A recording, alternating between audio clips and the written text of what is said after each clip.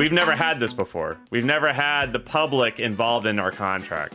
And I see a lot of customers out there right now excited for us and excited for labor. It's such a shame that our title has been dragged to the ground and that this position is no longer seen as a legitimate career, that students tell us that they're like, oh yeah, like why do you even do this?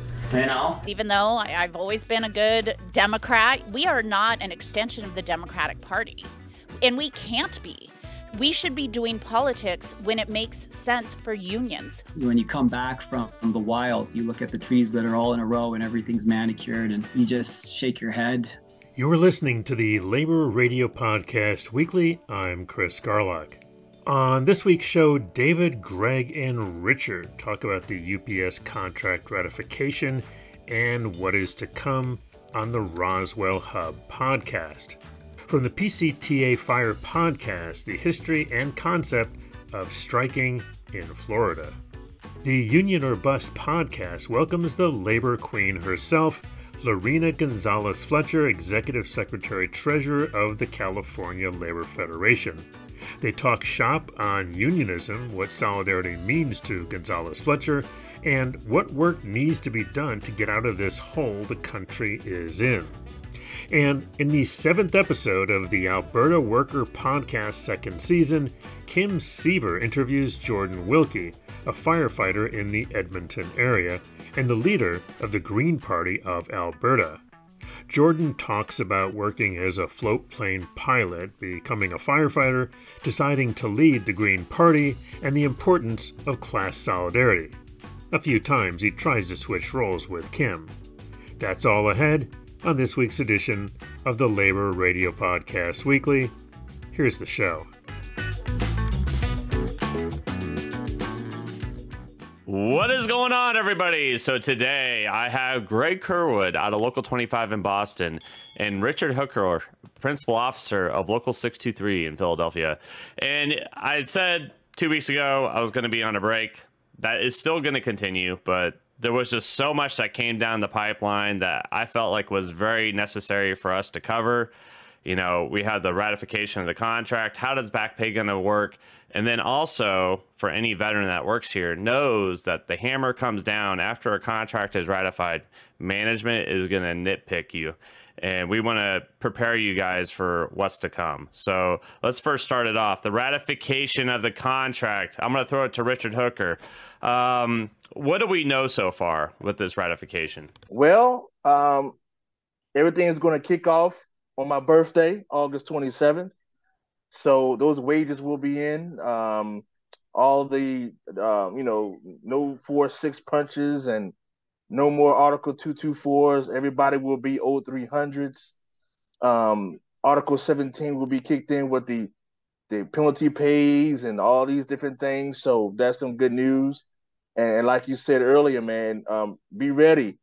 Be prepared for war. These guys are already starting to ramp up discipline and lay off a lot of people. So we had 86% to vote it through. We're going to need 100% to enforce it. Rance, what's on your mind right now?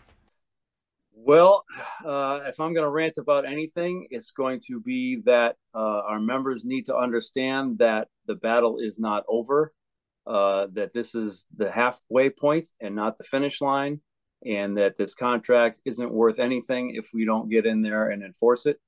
Hand in hand with that, the company is obviously, as Rich alluded to, and you did, coming after everyone for everything, trying to remind everybody that they're still the boss and put on this tough guy act. You need to do your job the way you're supposed to do it. Follow the methods and do what you're supposed to do and protect yourself. And at the same time, learn the new contract. That's going to be a big issue going forward. I'm sure we'll be talking about it for months on this show. But everybody needs to know what that new language is, because I can tell you right now, there's more language in this contract that needs us to enforce it than any contract I've seen previously, whether it's new SurePost rules or 9-5 rules or pay penalties. There's a lot of language in there that the company is going to completely ignore. I can promise you. They are just going to continue on about their business. And if we don't step up and enforce this new language and hold them accountable, then we've wasted our time with this entire process. So I would encourage everybody to, get the new language, read it, ask questions about it, and keep your eyes peeled when you're, on the shop floor or on the road, and then follow the methods and protect yourself and do what you're supposed to do.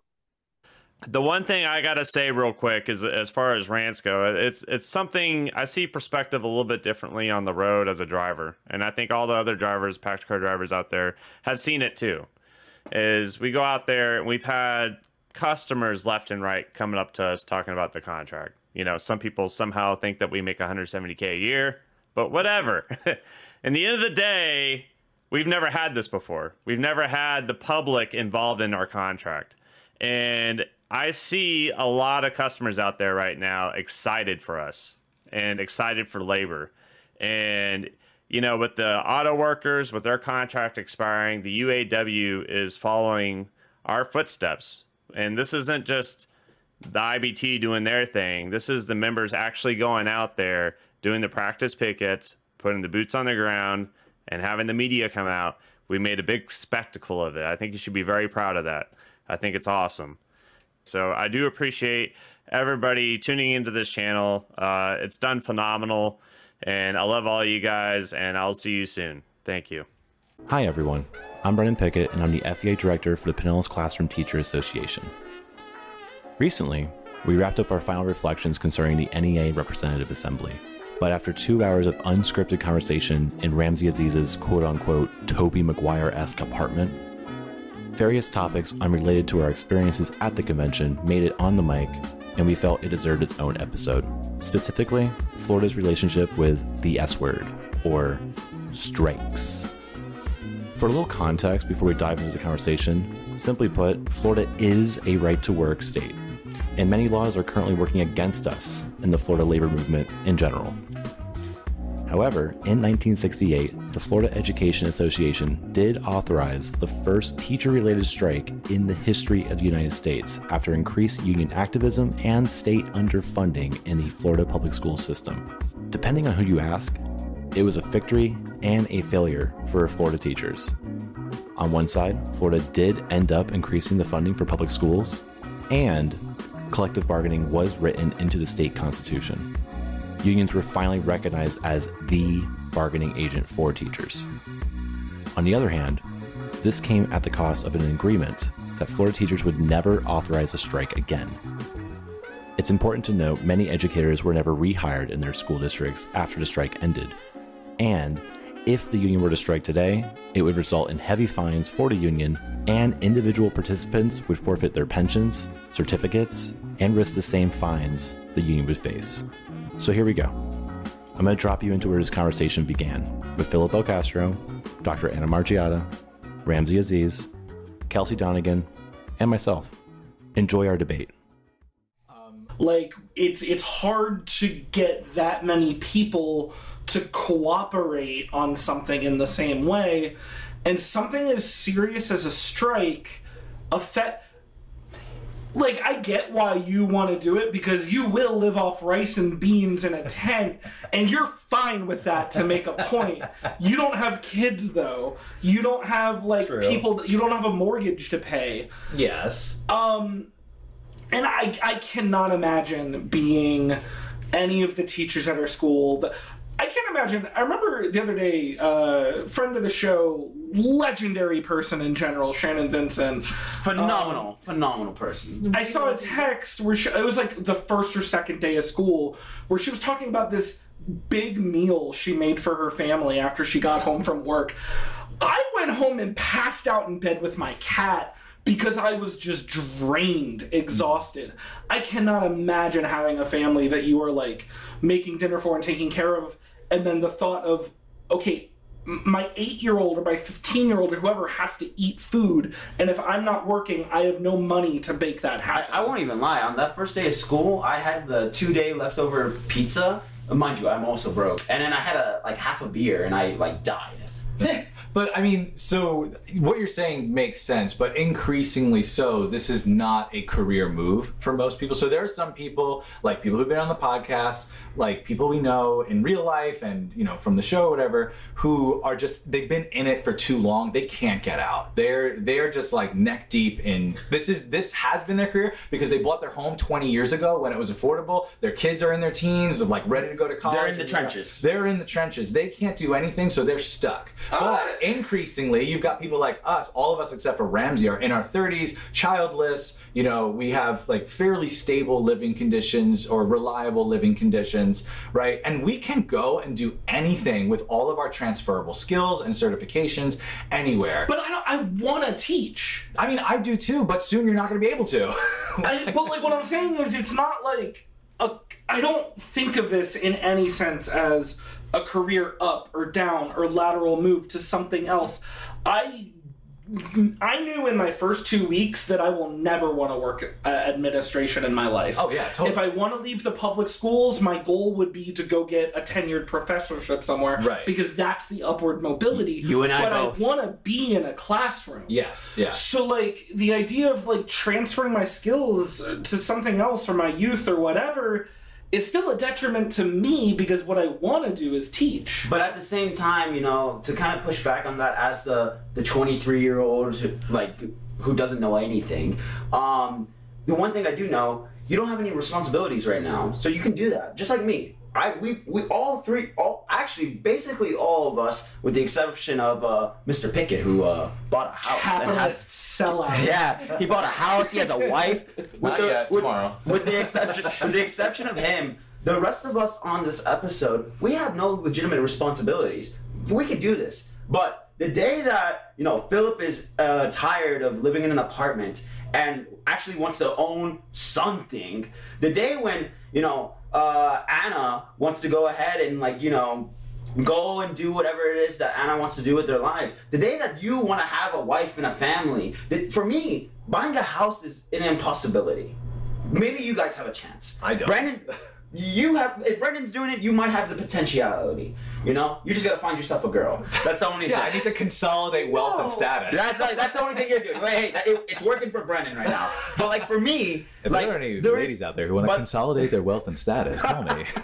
But for me, it's like a legitimate thing that like in 10 years from now, like this is not going to be an option. I won't be able to buy a house like potentially the rest of you guys. I won't be able to have a family, and I've come to terms with that. I've accepted that. You know, I don't intend to be a high school teacher forever. I want to be a college professor, but still, you know, it's such a shame that our title has been dragged to the ground and that this position is no longer seen as a legitimate career, that students tell us that they're like, oh yeah, like why do you even do this? You know? It's just frustrating. It's so frustrating. So like, we need to take that, I guess, that radical, revolutionary stance with our union, you know? But that's what the union does. But it's not. It does. It's playing the neoliberal game. And we can lobby. Nothing gets done in this country unless you have money.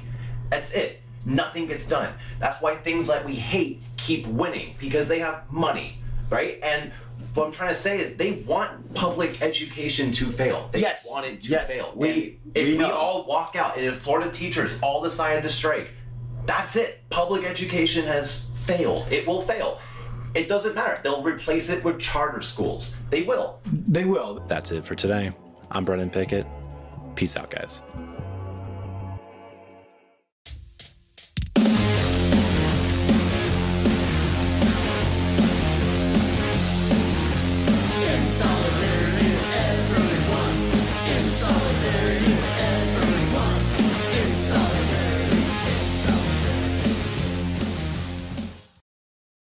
Hey everybody, Juan Perez here, your union brother right here. How's everyone doing? I'm Chris Lopez. I am your union brother on TikTok, Instagram, all the platforms. And when you mix high-octane energy drinks and organizing, you do get Organizing Monster.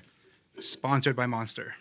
We're just bullshitting. This is Lorena Gonzalez Fletcher, all right? And, tell us a little about yourself, your background, and hopefully nothing about me. Thank you, first of all. I am your union sister. Maybe I need to get that on TikTok. This is awesome being back in San Diego. As you guys know, of course, I started my union career here in San Diego. I worked at the San Diego and Imperial Counties Labor Council right here in this very building 20 years ago, I guess. I was a political director there, ended up becoming the secretary-treasurer of the Labor Council. And then I went and took a detour, went to the Assembly for about 8.5, 9 years, and had the opportunity, was asked to come back to the labor movement to basically become the secretary-treasurer of the California Labor Federation. So doing the same thing I did here in San Diego, but statewide, and having a good time doing it. That's awesome. That's awesome. So real quick, I follow you on all the platforms, and I see that you have Unionized California. What is Unionized California? I got it on my shirt, You got too. it on your shirt. Got it I everywhere. have a shirt, too. But if you can explain a little bit what it is it a campaign? Is it just a website, or what's going on there? It is the union movement in California. So what we wanted to do, it's been about a year now that I was elected to head the Labor Fed, and we wanted to really think about what we were doing in the Federation. So I've been in organized labor long enough that we've kind of had these ebbs and flows, right? There were times, I'd say in the 2010s, 2009, we were like scared to even say the word union. We were trying to be like, we're for working families, or we're part of the community. And it was because there was a lot of backlash and we weren't embracing exactly what we did. We want to do just the opposite right now. Of course, one of the great things is this is a great time to be in organized labor, right? Everybody wants a union. Literally everyone wants a union. But it's also important to make sure people know we're here, that we're here for a specific reason. So we said, what if we refocused everything we did on two basic principles? One being to help our unions and our union members get stronger contracts, to be in a better position, to ensure that they're getting the most out of what they can get at work, make sure their voice is really strong at work. And the second is to grow the movement, to actually grow more union members. We know, of course, as union density goes up, it's good for all of us. It's good for those of us in the union movement, right? It helps with our contracts. It makes us more powerful, but it's also good for workers who don't yet have the opportunity to have a union. You know, a rising tide lifts all boats, and we know that. And so we said, what if we focus everything just on those two principles, right? That's why we're here. And of course, everybody kind of nods their head and says, well, yeah, that sounds right. But are we really doing it, was my question. So, for example, our legislative program in the state capitol, are we looking at every bill that we're thinking about really putting our time and effort into and saying, does this grow the labor movement or help strengthen somebody's contract? And if not, why are we doing it? You know, it's not our time right now to work on other people's issues. It's our time to work on worker issues. And so when it comes to politics, one of my pet peeves, even though I've always been a good Democrat, you know, I'm a progressive Democrat, but we are not an extension of the Democratic Party. And we can't be.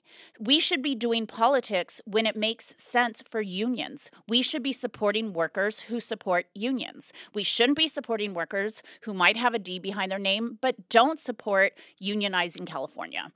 Coming out of the pandemic and the entry into the workforce of a new generation of workers who realize they're fucked. And do you want me cuss. to? You can Okay, cuss. I can cuss. We'll cut it out if we want, but probably not. Yeah, probably not. But a whole generation of workers who are like, this whole system is out of whack. How do I unfuck a system? And we, as the labor movement, are the only people there that can do that. We know that. So when you look at those numbers of 71% approval ratings, which is phenomenal, if you look at young people, it's even higher. If you look at that under 30 group, we're sitting about 85, 90%. You know, if it were the next generation. And what we can't do is we can never stop having the excitement, having the opportunity, having the enthusiasm for this movement to build the long-term density. That's awesome. Thank you for having me. Cool. One hot labor summer. Hot labor summer. Well, there you go. We're guilty of it.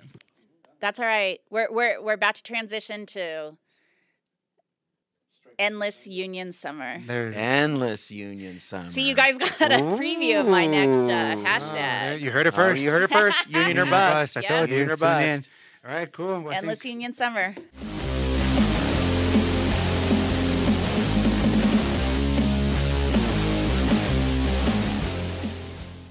Hey, fellow workers. My name is Kim Seaver, and you are tuning in to another episode of the Alberta Worker Podcast. We are a proud member of the Labor Radio Network, as well as, new of this season, a Harbinger Media Network. We are broadcasting from the territory of the Niitsitapi. This is episode 7 of season 2. And I am pleased to welcome our guest today, Jordan Wilkie, leader of the Green Party of Alberta and a firefighter in the Edmonton area. Welcome, Jordan. Hey, Kim. Thanks for having me. It's an honor to be here.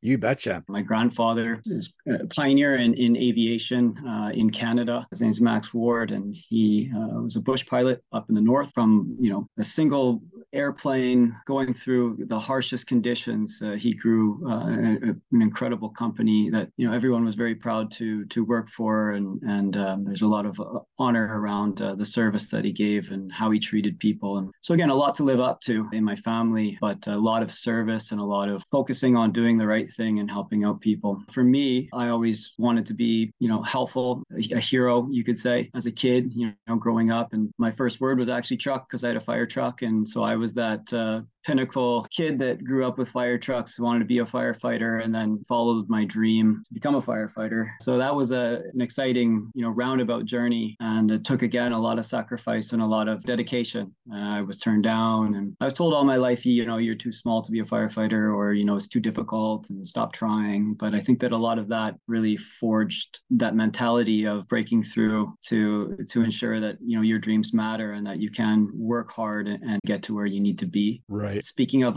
first jobs, I know you asked that. Following sort of the family heritage, I was up in Yellowknife working with float planes, docking float planes and working in the aviation industry up there. It was kind of a lot different back then and not as regulated. It's still pretty cool up in Yellowknife and up in the north, but I think things have changed a lot. So how old were you? I started when I was about 15, working up there in the summers. Yeah, experiencing just a total different world up there where at some point there is no night. Once you get up into the further north, you kind of get that connection to the land totally differently. Everything is no longer in a grid system, and you see what it's really like.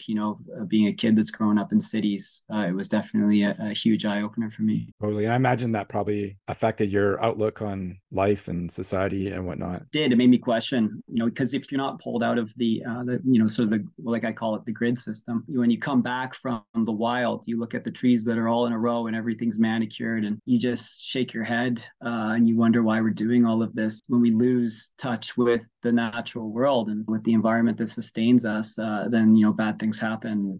Obviously, that's been very influential for me and moving towards the Green Party. Yeah, it's just been such a crazy journey to be up in the middle of nowhere, and then to come back and try to reestablish yourself back into society. Sometimes as a young kid, it was kind of a bit of a shock to the system. But I appreciated, all the time up there working. And, as soon as I could, I was doing co-ops with fire and getting that career. Yeah, I just worked my tail off and did a lot of work in hospitals, doing some volunteer, some low paid jobs where I would, move patients around hospitals and just to get into the system. And I went out to BC and became an EMT out there and, went through the ambulance system, and I ended up getting hired in Edmonton.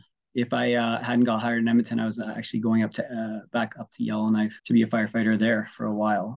Oh, wow. It was always my focus, and it was kind of like you just keep going until you can't do it anymore.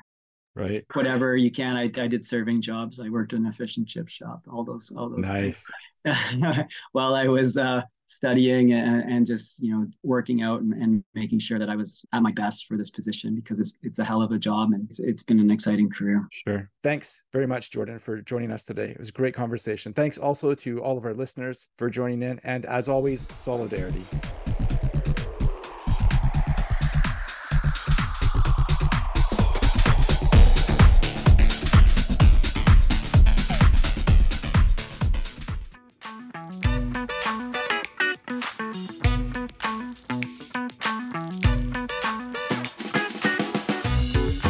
Hey folks, that's going to do it for this week's edition of the Labor Radio Podcast Weekly. Hope you enjoyed this sample of some of the programs aired recently on more than 200 labor radio and podcast shows across the country. They're all part of the Labor Radio Podcast Network, shows that focus on working people's issues and concerns. We've got links to all the shows, laborradionetwork.org. You can also find them. Use the hashtag LaborRadioPod on Twitter, I guess they call it X now, Facebook, and Instagram. Labor Radio Podcast Weekly, edited this week by Patrick Dixon. I produce the show, and our social media guru, as always, is Mr. Harold Phillips. For the Labor Radio Podcast Weekly, this is Chris Garlock urging you to stay active and, of course, stay tuned to your local Labor Radio Podcast show. Have a great Labor Day, and see you next week.